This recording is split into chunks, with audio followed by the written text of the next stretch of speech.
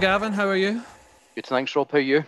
Not bad. I'm in the office. I was going to say this is the first time I've done the podcast in the office, but with the lockdown rules, yesterday might be the last one in quite a while. Could well be, unfortunately. I even get the hoodie. Got the hoodie. Never know. There we go. I was all suited and booted today as well. Branded up. Even get the bottles. A lot. Oh. So today we've not done a podcast for a few weeks, but I thought today we'd do one on something we get asked about quite a lot since we launched recruitment process intelligence. Is what do we actually mean by data and intelligence in the recruitment process? So I'm a marketer. For years, I've looked at data intelligence, whether it's things on Google Analytics, Facebook Insights, you name it, and I get the power of analytics and insights throughout the process, whether it's an awareness stage, a consideration stage, or a close stage. So I kind of get how the power of data and intelligence. But from a recruitment point of view, what does that mean to you? What does data intelligence mean to you? So, I think it's, for me, it's about providing information that is useful to the candidate or client. I think we don't fall into the trap of just saying, here's insights just for the sake of it. It's about providing information that, prompts a decision, an action, or gives insights that allows a client or candidate to make a better decision. I think from my point of view, there's probably three areas or three times that we use insights and intelligence most. I would say before the recruitment process starts, during the process, and then at the end of the process. And if I talk about before the recruitment process starts, I think, as we've launched RPI, clearly one of the key elements is intelligence, as it's in the name. And over the last month, we're starting to really evolve our offering to tie in as much as possible to that RPI category that we've created. And I think intelligence, especially in today's world, is important because people are, taking hiring more seriously. They're looking and saying, in the current climate, every hire is really important to get the right hire. Therefore, that insights becomes, more important. I think before the process starts, if we look at ourselves, when we are working on an assignment or a project with a client, one of the key phases that we look at is scoping. And within that scoping now, we've developed tools that allows us really to dig in a bit further, to some insights. So for example, let's say we're looking at a particular, role in the US, for example, we can now, show our clients things like the location of that talent pool, what the companies that talent pool are working, in at the moment, what titles are other organizations calling that particular role, past company skills, experience, etc. We can look at the diversity of the talent pool. And for example, if let's say we see that the diversity of the pool isn't what the client is looking for, we can then have that discussion up front and say, okay, rather than looking for X amount of years experience, if you drop that slightly, the talent pool becomes, more diverse. So really what we're trying to do at that front end of the process now is give our clients insights to allow them to start to assess what they're really looking for. In particular with diversity being, rightly so a hot topic right now, it's not good enough to give that insights at the end of the process. For us, it's about bringing that up front to really bring that kind of scoping, session to life with the client. So that's really almost before the process starts. We're actually going into quite a bit of detail now saying, here's what you need to know about the kind of, I guess the term, the total addressable market. You could say the talent addressable market. So here is information about, the addressable market for the particular hire. I think then during the process, so if we talk about insights that we're giving, clients during the process, so we're looking at things like benchmarking. So, what are other organizations paying for this role, both in terms of salary, bonus, benefits, etc. We're giving clients competitive insights saying, we have heard that this organization is doing this, relative to this particular role. And we're also, one of our key parts of our process is the 6 Fs. So looking at the factors that are important to candidates. And we're able to give insights during the process that says, we're really seeing that for this particular role, freedom, for example, is one of the areas that, candidates are particularly interested in. And then also during the process, we're able to back up that diversity data and say, of the long list that we've spoke to, 30% of that long list are diverse as an example. I think then the end point would be after the process. So, once the process is included, we can almost look at metrics relating to the process, but also just metrics kind of relating to, the organization. So for example, things like brand engagement. So, of that long list, how many candidates knew of the particular brand, were engaged by the particular brand, felt good about the particular, organization. We can also then look at the kind of traditional metrics like how long did it take us to fill the role, time to shortlist, time to offer. We do, formal quality of hire check-ins, 1, 3, 6, and 12 months. How is the candidate or employee at that point matching against what they would do? So I think, we're building this data for two reasons. One, to give insights to our customers about the particular role that we're working on, but two, to leave them with some insights that allows them to kind of think wider and say, okay, that's really interesting. We've got an issue around brand engagement. Only 30% of the candidates that Solutions Driven contacted actually knew, about our organisation, as an example. And now I know you wanted to show some examples, which we'll come to in a minute. Does that kind of data change based on the type of role, for example? So if it's a CEO versus, I don't know, a head of sales or something like that, do we still go through the same process, or is the data still the same? Or we do. I mean, I think different things. Is it quite flexible? Yeah, it's flexible. I mean, I think that there are particular areas that more senior searches will focus more on, than let's say mid searches. But I guess how we collect that data is the same process, but we can bespoke that to the customer needs. So if the customer says, I'm looking for this particular role, someone has to have had 5 years experience with their current role. I don't want a job hopper. I want credibility, etc., etc. That's something that we can build in, to the front end of the scoping and the insights. Great. So is it worthwhile you showing? I know you were. Of course, no issue at all. For those listening in, clearly you just need to try and grab a copy of the video. We'll put that on the website, but we're going to be looking at just some data on a spreadsheet just to show the types of intelligence we were talking about there. So take this as an example. So, what we've done here is just a complete example. A VP of sales based in the US, has to have experience of working in SaaS and has to come from a pharma or life science background from a sector experience point of view. So what you can see here is just how we cut and slice data. So we can see that there are circa 160 candidates that match that particular requirement. And we can then look at where those candidates are based across the US and really then understand what are the kind of hotspots of where we should be, targeting that talent. We can then look and understand, where are those candidates coming from in terms of, current organizations. What are they called? Because if it's a VP of sales, they could be called a variety of different things. And again, it shows you some examples there. And all this is doing is helping our team really make sure that we are addressing, the total available market. We're looking at past companies. So is there any links to, where they've worked before and understanding some I guess, connections there, past titles. We can look at years of experience and roles. So we can see, that the majority of this talent pool are fairly experienced, having had, more than 10 years, which you would expect, at the level of a VP. We can then look at tenure in role. So we can see that quite a big part of this talent pool have actually recently moved. So again, what will make them more likely to move just now, what's the kind of candidate value proposition that's going to attract people that are already, only in the current role 2 years. We can look at things like education background, so we can see, what percentage of that talent pool have, degrees, MBAs, etc. What did they major in? So what are the kind of functional subjects that this talent pool are most experienced in? We can look at diversity and say, 19% of the pool are female, 1% African American, etc. And again, why do we do this? Because it allows the client up front to say, okay, so if we really want to make sure this is a diverse shortlist, we actually are comfortable with people with less than X amount of years in current role, etc. And then we can start looking at industry. So what industries will typically these people come from? And as you would expect, given that this particular one is SaaS and pharma, obviously the top ones there are SaaS, healthcare, pharmaceutical, etc.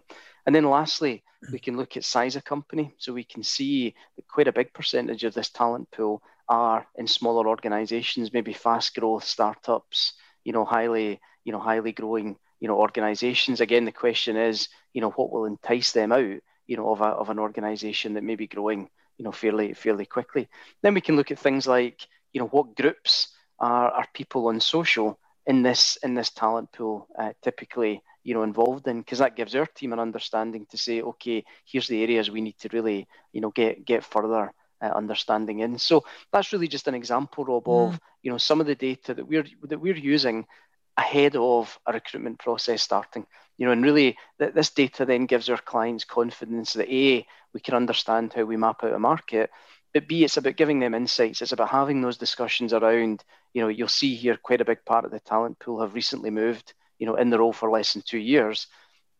Is that an issue? Because we've got some clients that say we want someone who's, shown progress and has been steady and has been in the same, role for 5 years, whereas we can demonstrate there that quite a big part of that talent pool haven't, as an example. So it's really about opening up that discussion, which allows us to scope the role correctly. So that gets used just for reference at the beginning of, just I suppose the kind of... That purely gets used, and it's very new. I mean, we've literally just started embedding this into our process over the last few weeks. We used to do this more kind of indirectly through the process and as part of what we've done or what we do. But I think now we're bringing this kind of front and center to the start of the process to allow, our team and the hiring team to really just get a better understanding of, what is the candidate availability out there. And what's the feedback been like so far? I'm assuming it's the first time I've seen it, so it looks great.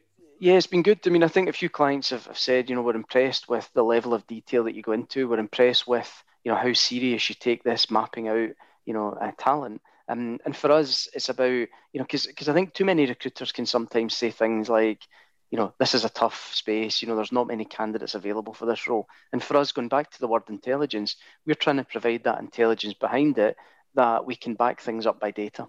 And also more and more of our clients are now expecting this kind of thing. I mean, I think the majority of our clients are, multinational organizations, use data every day. Therefore, when they're partnering with external organizations, almost have an expectation of, how this kind of thing should work. Yeah, I mean, it was actually leads me on nicely to my next question, because I was looking at, there was an article by a gentleman, I'm just reading his name here, Bernard Marr, and he was talking about, he was coming at it from I suppose we would call them clients or a company's perspective. Clearly that data's for companies we are working with, but he was talking about the metrics should come from, I suppose, the company's goals, whatever their goals are. So, for example, if their company goal, as you just said, was to increase its talent pool in terms of its diversity, or maybe just reduce costs, for example, I can imagine that kind of level of data, even one of the slides you showed me there about how the candidate pool in terms of it's Hispanic or was it Black American there, etc. That kind of stuff must be, as you said, is that almost becoming the norm or should be the norm?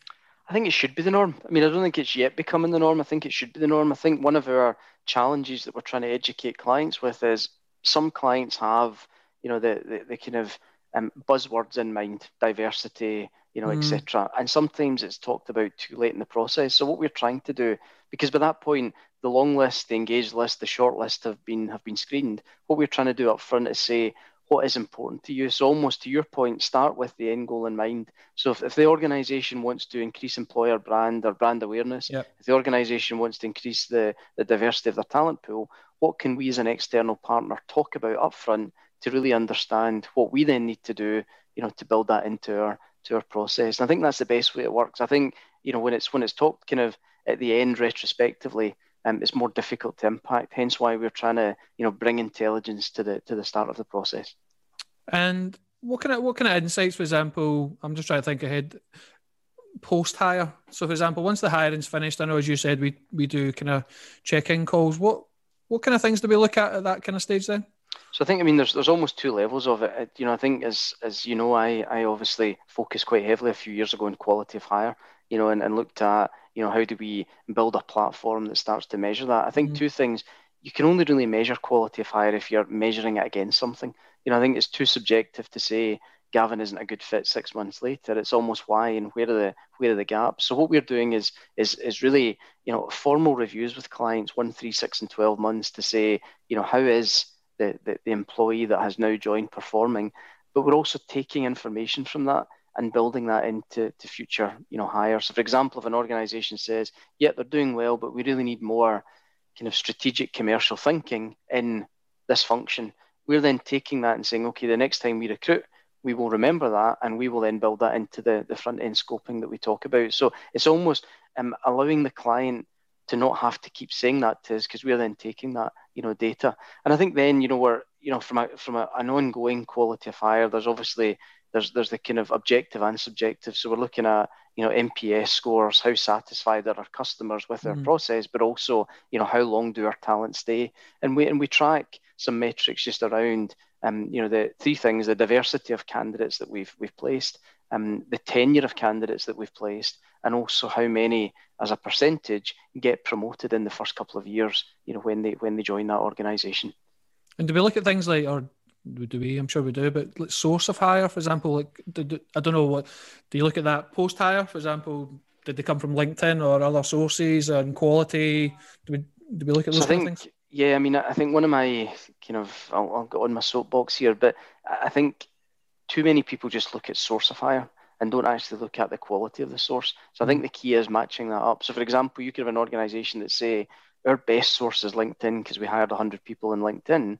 But what they don't say is, and of those 100 people, X were leavers, X were bad, hires, etc. So for us, it's about not only measuring the source, which we do, but it's also measuring the quality of that source, linking to, how many of those hires stay, how many of those hires are promoted in the organisation. Right. So last one, a bit of a left field one slightly, but again, one of the articles I was reading, just doing some research for this interview, was, I suppose, around AI. And AI seems to crop up in every single conversation, but it was almost about, I'm just reading it here, how AI as a tool can boost recruitment effectiveness. And it was talking about how AI is getting better at understanding humans, whether it's personality traits, likes, maybe some of the data you shared with us, maybe AI over time, or probably already does, interrogates that data maybe at a deeper level. But do you think that limits? So again, go back to my market analogy, where it's almost that kind of funnel approach, where it's getting leads in at the bottom, but getting people aware of the brand and so on and so forth. But do you think AI will help in terms of, I suppose, recruitment effectiveness, full stop, but also all these kind of metrics and insights that we're providing? Will it do a lot of the legwork for us in terms of providing insights? So I think, my view is, and we talked about it a couple of weeks ago in the last one, there's a blend of art and science in recruitment. And, for me, the science is around, how do we automate sourcing? How do we get AI, used in the process? And how do we learn from what we're doing? And then the kind of art piece is, how do we engage candidates? How do we provide insightful information to the customer at the point of time? So I think there's still quite a big role for the recruiter, which is knowing your customer and knowing what data is important to your customer at the point in time. Yeah, you may pull that data from an AI source or whatever, but I think the human still has to think what's important to the customer. I think going to AI, there's probably three obvious benefits. So, there's clearly, the time, the quality, and the cost. I think if you look at it, time, we're using tools now that have AI built into them. That's allowing our recruiters to front end save time on that sourcing, that insights, that mapping out the market. We're also, we've got options now that allows us to do almost blind sourcing. So to remove bias, you can say, rather than looking at a talent pool and being biased, we can now look at a talent pool that is blind, that allows us to, prevent any bias as an example. I think then from a quality, I think where the AI impacts is the learning element of it. So there's clear, even in the tools that we use, AI isn't perfect, so it needs fed, it needs to learn, it needs to improve, but it definitely will. And then obviously over time, there should be a cost saving, so, rather than continuing to hire lots of recruiters, we are looking at what parts of the process can we automate, and ultimately be more efficient. So I think definitely, anyone that says AI doesn't exist in recruitment is, for me, not thinking correctly. But I think there's a blend of the science and the art. No, 100%. And the presentation was very good. As I say, I've not seen that before, so that was good. That was good as well. So appreciate that. Look, I'll let you go. So we'll catch up very soon. Brilliant. Thanks for your time. Take care. Cheers. Bye-bye. Bye.